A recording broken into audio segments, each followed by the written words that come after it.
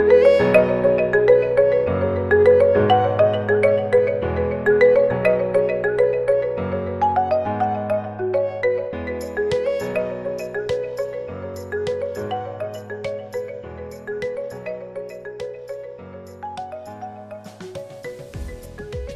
and welcome to the next episode of the Career Optimum Podcast. Glad you could be here. I'm your host, Joe Rosenlicht, a career coach based in the Washington, D.C. area.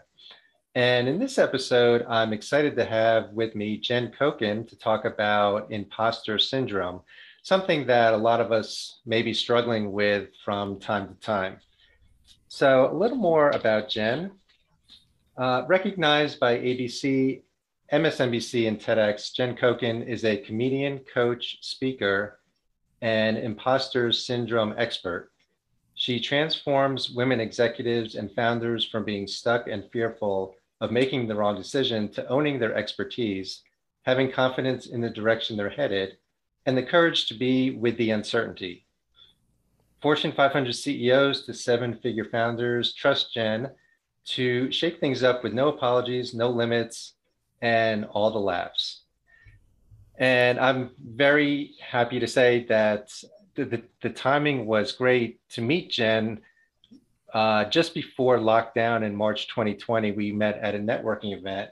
So I'm very grateful that that event took place when it did, because otherwise, we wouldn't be here today talking to her about imposter syndrome. So I'll turn it over to you, Jen, to say hello to our listeners. Hi, and thanks for having me on, Joe. It's true. That was the last in-person networking event that Washington Networking Group had.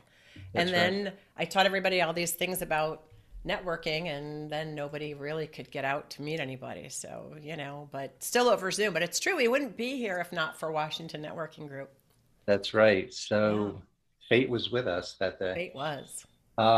Great. So yeah, thanks again for being here today. Um, and I wanted to ask you this first question. So about imposter syndrome, can you just give us a brief definition of what that is? Yeah, so back in the 70s, two researchers discovered imposter phenomenon. We can't really call it a syndrome because a syndrome is a medical diagnosis. So it was this phenomenon that they found among super high achieving women who questioned and doubted themselves and were afraid that people would find out they were a fraud. And back then, these researchers thought or assumed that it was mostly women who experience imposter syndrome because the premise was that men have more testosterone. Therefore, men don't experience it as much. But recent studies, as recently as 2020, have shown that up to 70%, 70% of all people who work experience feeling like a fraud or question and doubt themselves at work.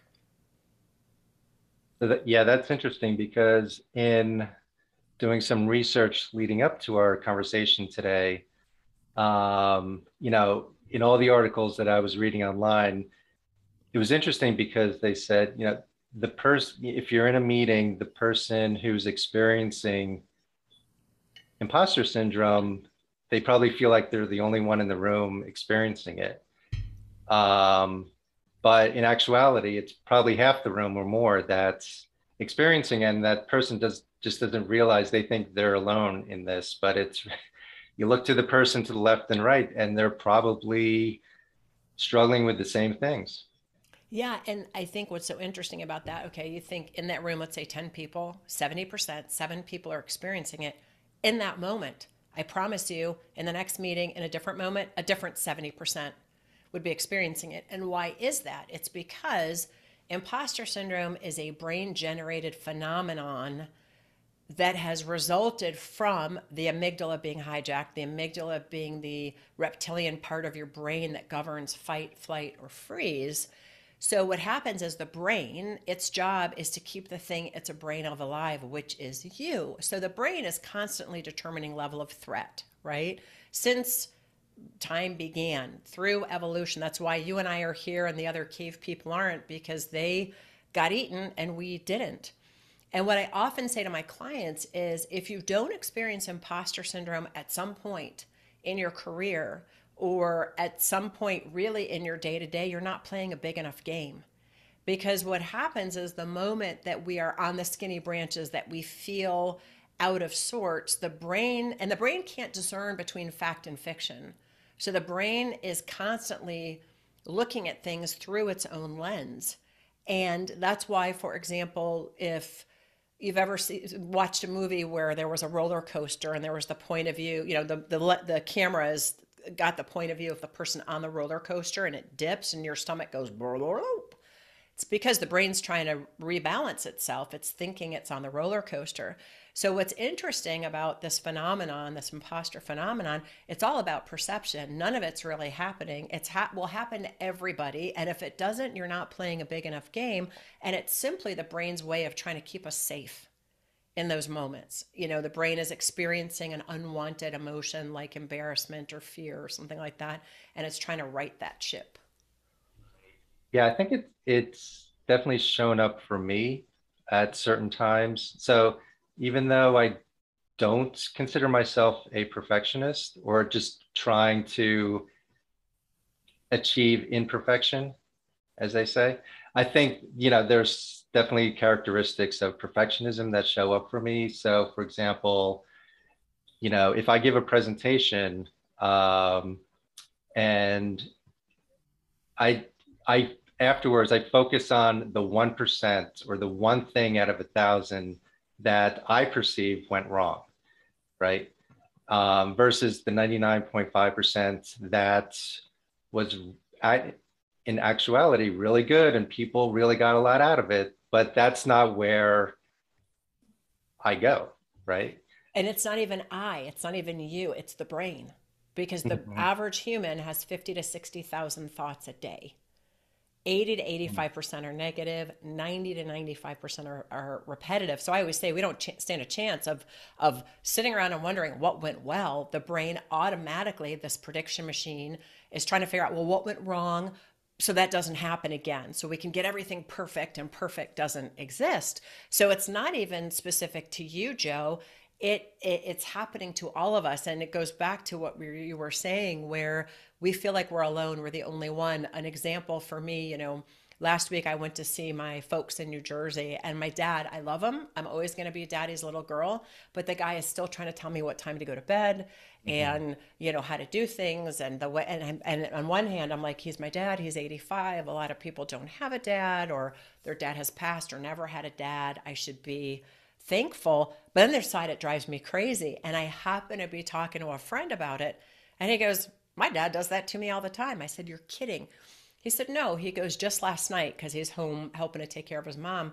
My dad goes, it's 9:30. Looks at his watch, son, it's 9:30. Don't you think it's time you go to bed? And my friend looked at him and said, I'm 47, Dad. Like, I'm an adult male human, and I actually figure out how to put myself to bed, and I get up in the morning. He didn't actually say Right. that, but that's same thing. I'm like, you're kidding me. Talked to another friend today. The guy was like, yeah, my mom still tells me like how to tie my shoes. Mhm. Oh, I thought it was specific to my dad, but Right. no. And that's often what happens. We are not alone. Everybody's going through this. Right. So when you work with clients to try to talk through this and overcome some of these struggles, that helps in itself, right? Just, they now know like, oh, okay, this isn't just me. It's so many other people that are experiencing this. Yeah, the clients, I predominantly work with women. Sometimes men, I'll work with men in my group program, but one on one, I predominantly work with women, and I have a master class that I offer where it's all women, 6 seats at the table, and they hear it from each other that way. But I never coach people to overcome imposter syndrome, because what I have said is if you Google overcoming imposter syndrome on the internet, there's 2.5 or 2.4 million tips, tools, and tricks. It's fine. A lot of people have done well with giving people tips, tools, and tricks. It just doesn't last. Sort of like the power of positive thinking. You can think positively until you're not, until somebody cuts you off on the road and you're flipping them the bird, or you're what have you. So the particular work I do with my clients. And my theory is, which has proven true over and over again, is there's a moment in a human's life where their version of imposter syndrome gets created. Let's say it's not really created, it's a stimulus response, a response to a time when they felt, when the brain, not even they, when the brain felt threatened. So I had a client, for example, that got a C on a math test, brings it home. Her dad says, "What? Like, straight A's, what's going on with the C?" She says, "But dad, it's average. Give me 1,500 words on mediocre." Daddy's little girl, embarrassed, disappointed. And all of a sudden now she's got to get it right, which is why imposter syndrome truly is her superpower, because she is counted on as a COO to get everything right, to cross the T's and dot the I's. Except a 9-year-old's been behind the wheel of that bus, and she needs to get back in the driver's seat, because for herself, she was never satisfied with her own performance, like you were talking about, picking apart every little thing. When she was able to distinguish that, then she could see it in action. Then she could witness it, and we could have a chat about how do you, if you weren't busy trying to get it right, how do you want to show up in the world? Right. So with like with so many other things, it stems from childhood many times. It's not just something you pick up, in your when you start your career. It's just it all kind of like so many other experiences that just kind of from early childhood, and it just Yeah, carries through. exactly. And I always say to people, it's not dramatic or traumatic. I mean, it could be, but for the most part, I found it hasn't, that it's just some innocuous little thing. Because as kids, we've all had experiences of not belonging, not fitting in, feeling less than, for whatever reason, thinking there's something wrong with us because the world revolves around us. And if the world doesn't go the right way, then it must be our fault as a little kid. So be a good boy, be a good girl. My own version of imposter syndrome came about when I was 6 years old, and I had a crush on a boy, and so did my best friend. And we decided how we were going to figure out who he liked is we were going to go up and kiss him and see what he did. And she kissed him, and he kissed her back on the cheek, and I kissed him, and he went, "Ew." And in that moment, it was on the playground. All the kids looked at me and laughed at me, and I said, "I'm never going to take that kind of a risk. I'm just going to stay in the background."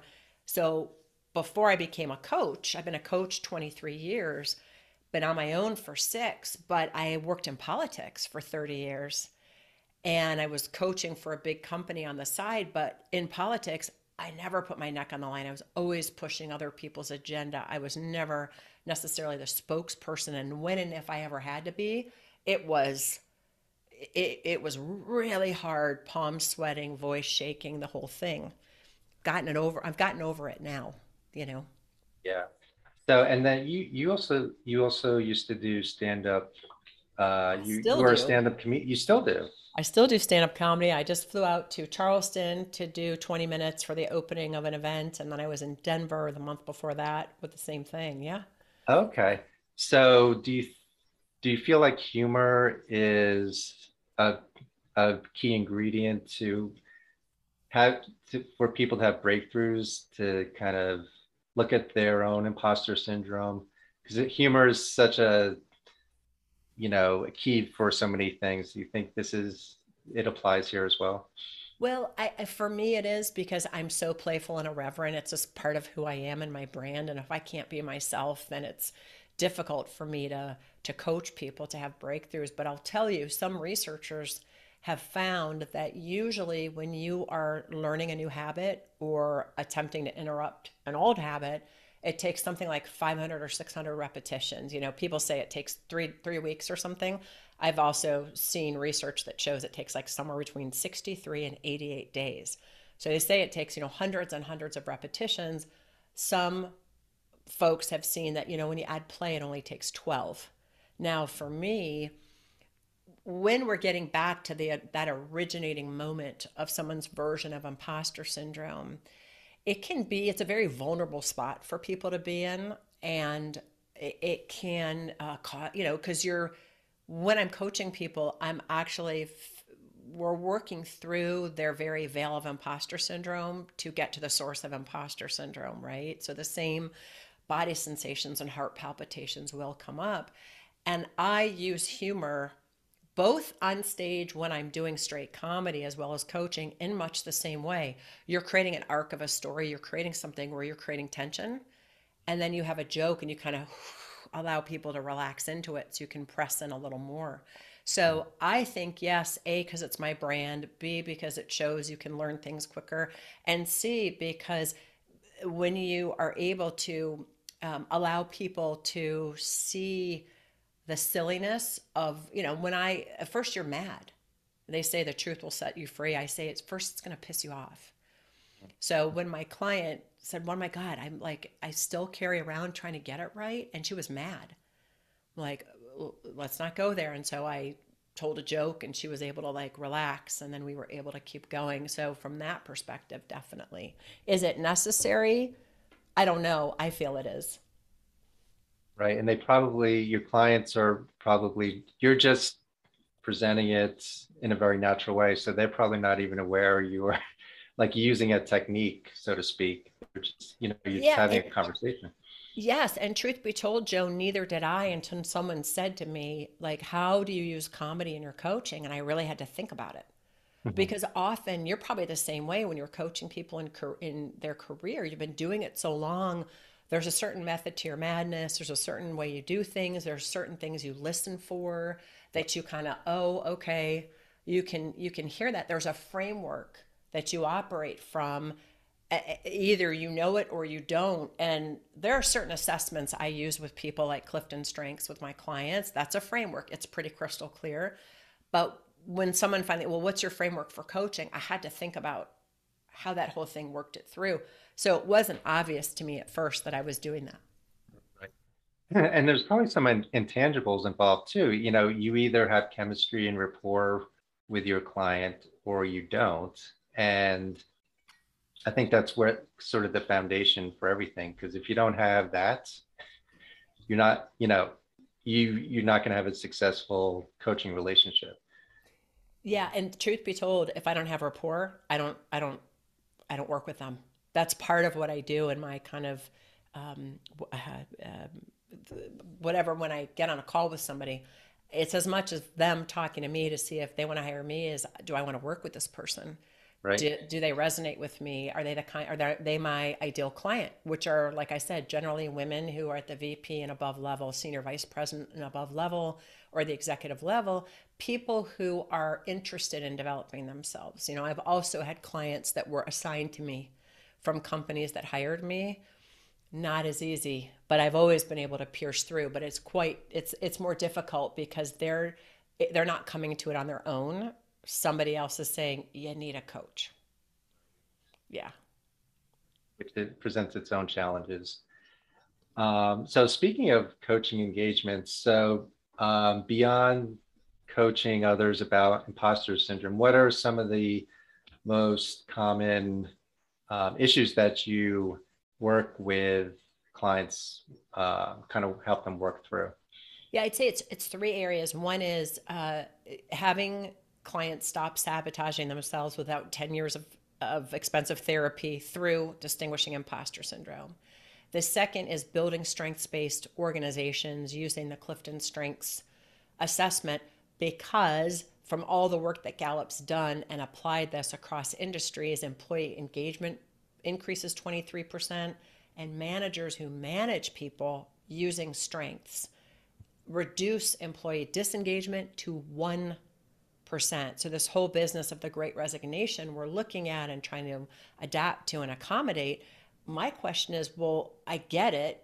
I mean, the pandemic has brought on a whole new, wave of virtual working and allowing people who are neurodiverse to be able to work from home, that might not have been able to work previously. But do you really think changing people's hours is going to make the difference to have people stay at their job? There's a culture issue there.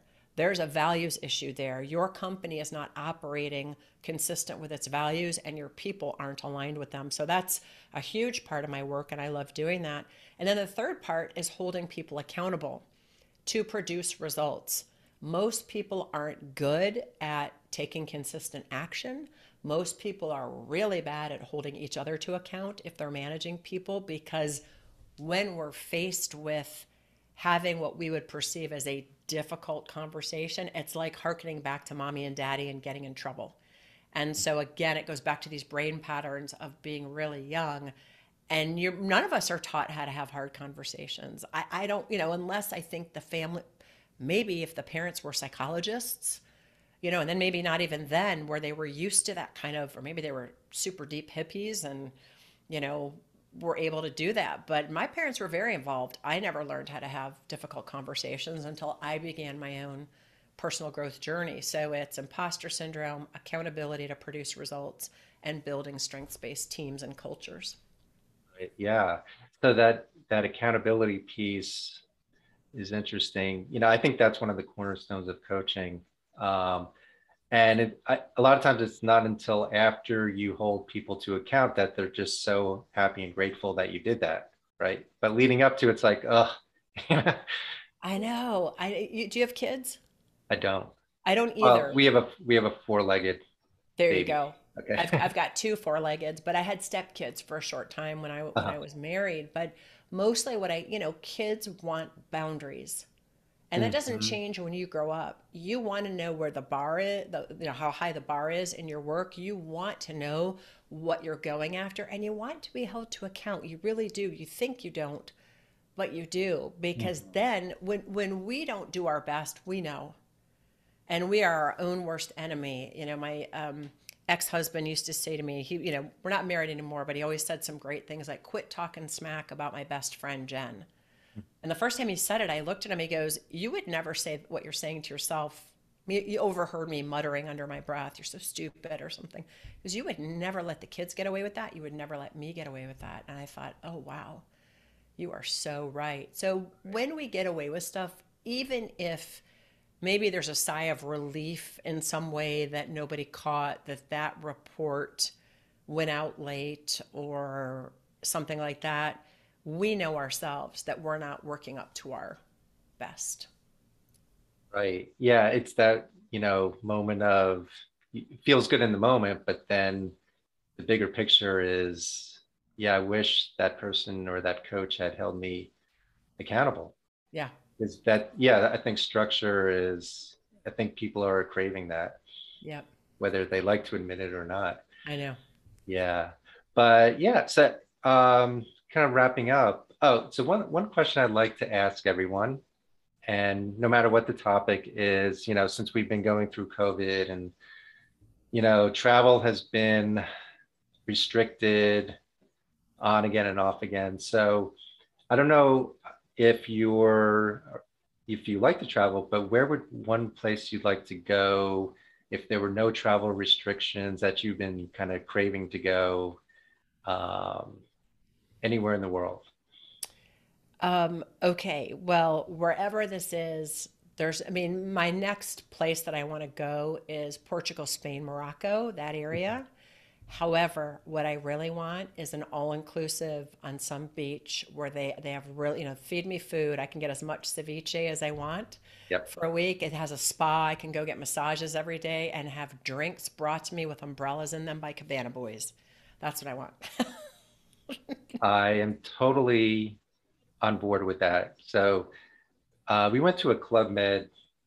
It was in 2019 in Cancun, and it was just being pampered and just not having to worry about, you know, any of the details and just having everything taken care of. It's just adds to the relaxation, you Yeah, know. the last time I did one of those, I have to tell you, friends of mine got married in San Jose del Cabo, near Cabo, and it was a new place that I think their wedding was the first one. So like the rate was 115 bucks a night for a Oh wow. room to myself. It was ridiculous. Yeah. Beautiful, three beautiful restaurants, and all I did was eat ceviche and drink margaritas and read books, and be in the water. And I didn't have to go. If I wanted to do other stuff, I could. We did one mountain bike ride. And then one night we went off campus, as we called it, and we walked into San Jose del Cabo, which is an old historic town.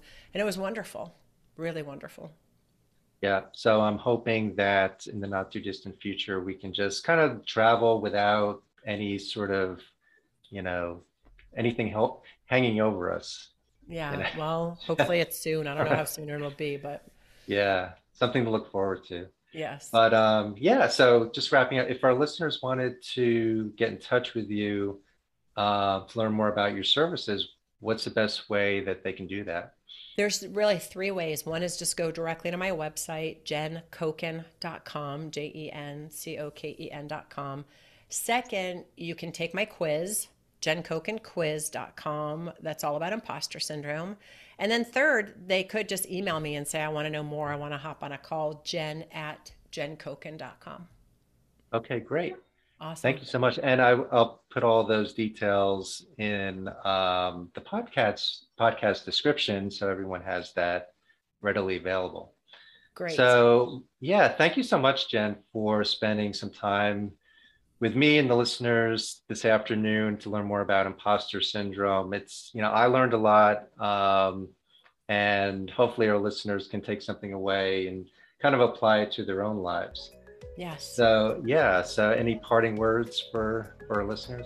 Well, just thank you for having me. This is an area that I'm passionate about. I'm passionate about having a world of people at home with themselves and truly expressing their magic and their value and really appreciating themselves, because we are so hard on ourselves so often. So I appreciate you asking me to be on the podcast, and I hope it made a difference. Yeah, it was my pleasure. Thanks again. And to all the listeners, thanks for checking out this episode of the Career Optimum podcast. Hope you enjoyed it. And be sure to subscribe and check out my blog at careeroptimum.com and my Instagram page at instagram.com/careeroptimum. Until next time, be well, and thanks again for stopping by.